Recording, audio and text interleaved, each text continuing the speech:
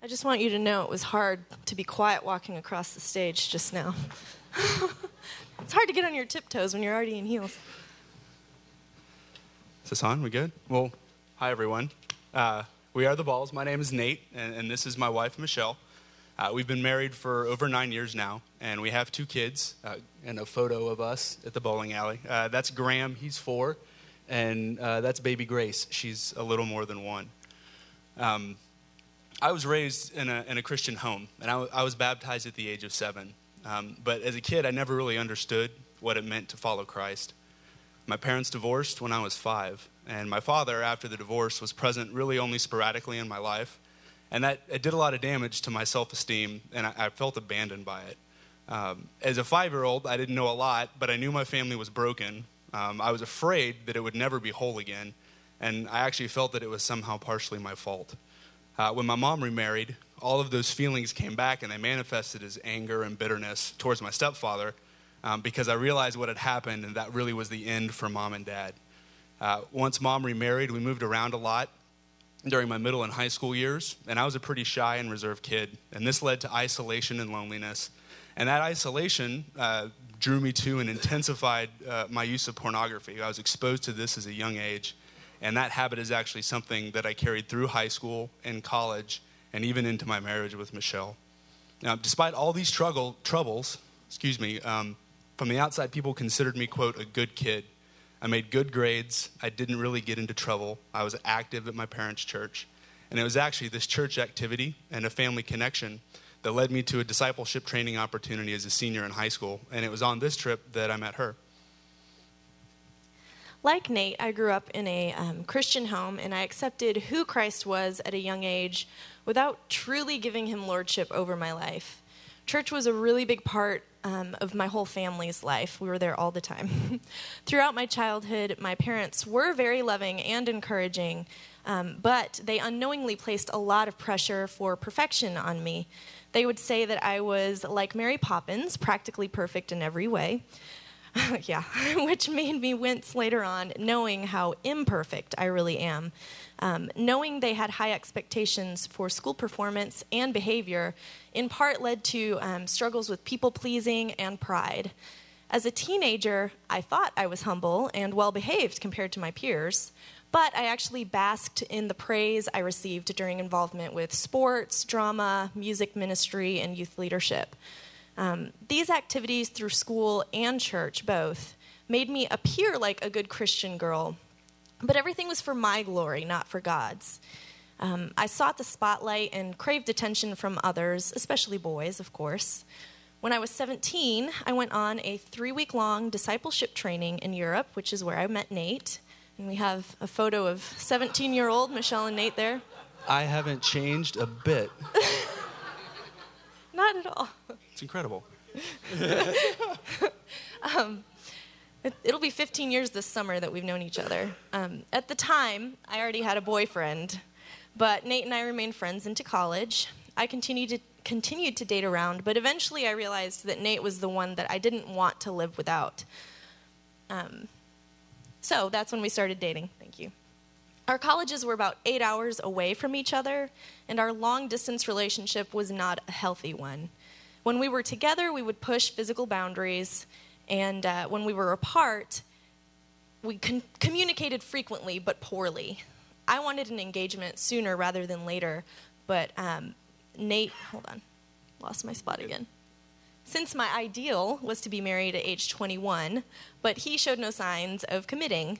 At the time, I didn't realize it, but when things don't go my way, I tend to jump ship and pursue the next thing rather than being patient and waiting on the Lord's plan. This unhealthy relationship and unmet expectations, coupled with a non-existent walk with the Lord, led me to seek fulfillment through partying and eventually a physical relationship with another man. These poor choices quickly left me feeling guilty and undeserving of Nate. I almost hoped that confessing to him would sever our relationship just to make the guilt go away. Life was falling to pieces apart from the Lord. And when I found out about that relationship, I was devastated. I, too, was not pursuing the Lord at all. And I'd actually let our relationship become an idol. And so the thought of the end of that relationship, all it did was bring back these feelings of anger and bitterness and abandonment. On top of that, I actually felt inadequate, that she no longer found me attractive. Above everything else, I felt lost and without direction because I was looking to her for those things. And so in that moment, I prayed to God for the first time in years, and I asked him two things. First was to make it stop hurting, because it hurt a lot. And second, I wanted to know what to do next. And his answer was very clear on the second one, and it was to forgive Michelle. I didn't know how to do it, only that I should do it. And so I did. I said those words, I forgive you. Unfortunately, as soon as I did that, I put the Bible back in the closet. I stopped praying. And Michelle and I never really addressed any of the hurt that I felt. I ignored it. I wrongly assumed that time would heal all wounds, and we continued to date. Within 6 months of that, we were engaged, and we were married in October of 2007. At that point, I'd just begun graduate school, and academics quickly replaced my marriage as my primary idol. I spent our first married summer actually in another country doing research. And after I got back, I used school as an excuse to avoid Michelle and really any meaningful involvement in our marriage or in our church. It's fair to say that I had no concept of how to be a loving husband or a spiritual leader. And when I finished school, my idol just shifted again, and this time it went to work. We took a job here in Dallas and actually moved just down the street from Watermark, which is how we landed here. As Nate touched on, our early marriage was largely separate. We may have lived under the same roof and shared some meals, but we did not have spiritual or emotional intimacy. My patterns of pride and seeking attention from others continued as I became involved with a local church as well as a new job. The story was the same as where I grew up. At church, my ego was stoked by people complimenting my singing and asking me to help with youth drama. At work, I proved my versatility and dependability, and any praise received still made me feel like I was somehow better than others. When Nate's career brought us to Dallas, my employer convinced me to transfer to their office here, which I did simply because I liked being favored by the managers. We both had work to fill our time here in Dallas, but we still did feel compelled to join a local church, even though our walks with the Lord weren't active at the time. Eventually, we were drawn to Watermark, since it's just down the street from where we were, and quickly got involved in community, where we continued to go through the motions while hiding our sin patterns. Nate and I disagreed about when to start having children, which didn't fit with my 4-year plan. I had always wanted to have our first child within 3 to 4 years of marriage. Knowing those expectations regarding our first child would be unmet made me feel powerless and like Nate didn't care about my desires. Since I was emotionally vulnerable and wasn't seeking the Lord's guidance, my tendency to flirt and seek attention led to an emotional affair with a coworker. Like the last time, I eventually felt guilt and shame, but this time there was a new hunger for change. I finally ended the relationship. Tired of repeating the same cycles and wanting to be free from it, I cried out to God and begged forgiveness. Over the next couple of years, I began pursuing the Lord again, but this time I was not simply checking off a box on my to-do list. Through authentic church community, scripture memory, and focused Bible study, I came to know God's character and his desire to have an intimate relationship with me. I began to find my worth in how he loves me, not in how other people make me feel. Whereas I used to live in fear of my recurring sins, I now knew in my heart that I was a new creature, as 2 Corinthians 5:17 says. The old me had passed, and the new one, Christ in me, had come. I was not that person anymore. During this process where the Lord was drawing me closer, Nate finally gave in on starting a family. We had Graham in 2012, at which point I decided to quit my job and stay home with him. One day I was spending time in the Word and read Matthew 5:23 and 24. If, therefore, you are presenting your offering at the altar, and there remember that your brother has something against you, leave your offering there before the altar and go your way. First, be reconciled to your brother, and then come and present your offering. The Spirit showed me through that scripture that my pursuit of the Lord could not continue to grow unless I was reconciled to my husband. Nate didn't even know about my indiscretions with the coworker years prior, but I knew that I needed to confess anyway. It terrified me. Without giving details, I begged my community group girls for prayer that this confession to Nate would be healing for our marriage. I couldn't look him in the eyes. I told him everything. And when I found out, I was devastated again. It was exactly like before, because nothing had really changed for me. I had not addressed my anger, my bitterness, my fear of abandonment, my unhealthy body image. So all of that stuff from the first time, it just came back. I was overcome with the weight of those same emotions again.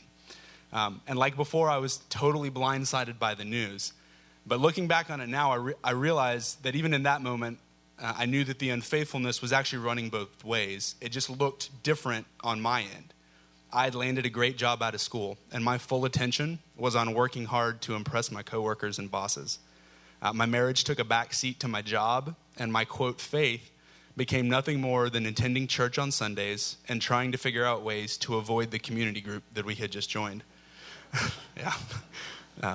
The job required some frequent travel to some pretty remote places, which I actually enjoyed because it meant I could unplug from my marriage and forget about responsibilities of being a husband for a few days.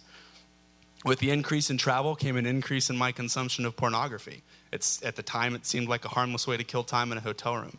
I became so caught up in myself in pursuing whatever I wanted, whenever I wanted, however I wanted it, that I was literally blind to the way the Lord was changing Michelle's heart. I watched her. I remember looking at her, watching her read her Bible, journal, and pray. But I was so focused on myself that it didn't even register in my mind that I should have been doing the same thing as well. When Michelle explained to me why she was confessing, I knew that something had changed in her. And I also knew that unless we, meaning me, we got serious about our marriage, the anger and bitterness that I couldn't shake on my own, it would ruin the little bit of relationship we had left. So at Michelle's suggestion, and with that same community group in tow, we ended up at Reengage a few weeks later. And it took some time, but over the next few months, the Lord graciously revealed a lot of hard truth to me. First and foremost was that the biggest problem in my marriage wasn't Michelle and her seeking attention from other men, but it was my own pride and selfishness. The feelings of abandonment, anger, and bitterness existed because I put faith in things other than the Lord, and those things were continually letting me down. My addiction to pornography was a futile attempt to find pleasure and satisfaction apart from God. Secondly, the only way to fix that problem was with God's help. And in order to do that, it would require a much deeper relationship with Him than I had at the time.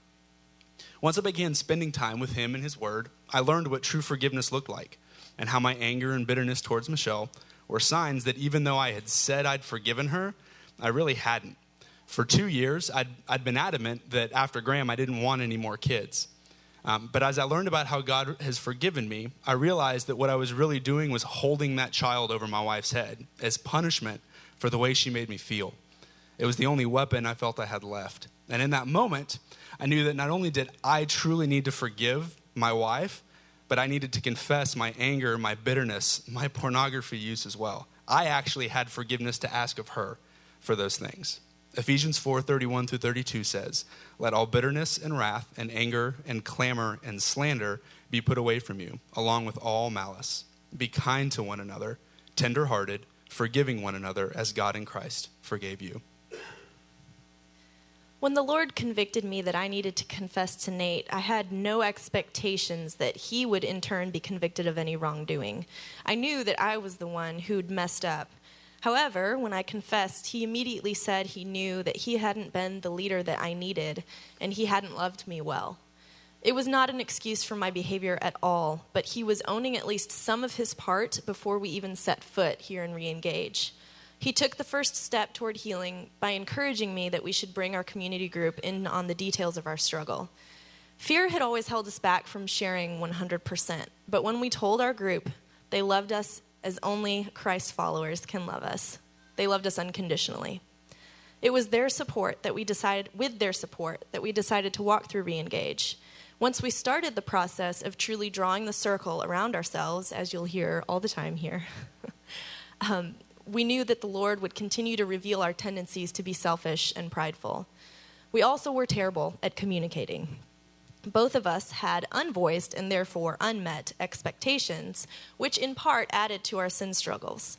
We were not serving each other as Christ would have us do. We were running around in circles with other outlets to be served.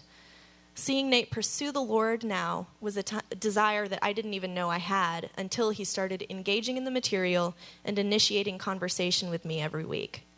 The discussion we had about forgiveness was a doozy. It broke my heart that Nate didn't want a second child, but through that discussion, I realized that I needed to change my prayers. Rather than asking the Lord to change Nate's mind, I needed him to change my heart so that I would find my satisfaction in him alone, rather than in my own plan for having more children. It was a long process, but the Lord changed both our hearts. To Nate's surprise and my delight, we ended up having our daughter, Grace. The fact that we had her at all is proof that he softens hearts through the process of forgiveness and reconciliation. The fact that it was much later than I wanted was proof that the Lord's timing is perfect and that he knows what is best for me. Nate and I still don't have it all figured out. We still struggle to communicate clearly and lovingly with each other. We still struggle with unvoiced and unmet expectations. However, with the Lord's grace, we are learning to humbly confess to each other when we stumble. We are also both quick to ask for and extend forgiveness and pursue reconciliation. Because communicating expectations has always been difficult for us, we now set aside time weekly to make sure we're on the same page. Our conversations do wonders to minimize conflict throughout the week because they give us the opportunity to serve each other well as we need during that time. Since I tend to be prideful and selfish, serving my husband does not come easily, but the Lord is teaching me to rely on his strength rather than my own. And as for me, the Lord continues to show me how to lead Michelle in humility and trust in him for wisdom. And to this end, one of the opportunities that he's laid before us is actually serving together here in marriage ministry. This continues to be an incredibly unifying journey for the two of us, and it blesses us immeasurably because we constantly need reminders of God's grace and forgiveness and love towards us. And he reminds us through watching y'all's lives change. And so thank you guys for having us. It's been super encouraging. If we could leave you with some encouragement, it would be Jeremiah 29:11-13. And says, "For I know the plans I have for you, declares the Lord, plans for welfare and not for evil, to give you a future and a hope. Then you will call upon me and come and pray to me, and I will hear you. You will seek me and find me, and when you seek me with all your heart." So y'all, he wants your marriage not just to coast, but to flourish. And that process starts when we call out to him. He promises that when we do, he hears us, and he promises that when we seek him, we'll find him. My wife and I are proof that those promises are true, and we are confident that they're true for your marriage as well. So thank you guys for letting us share tonight. Oh, no.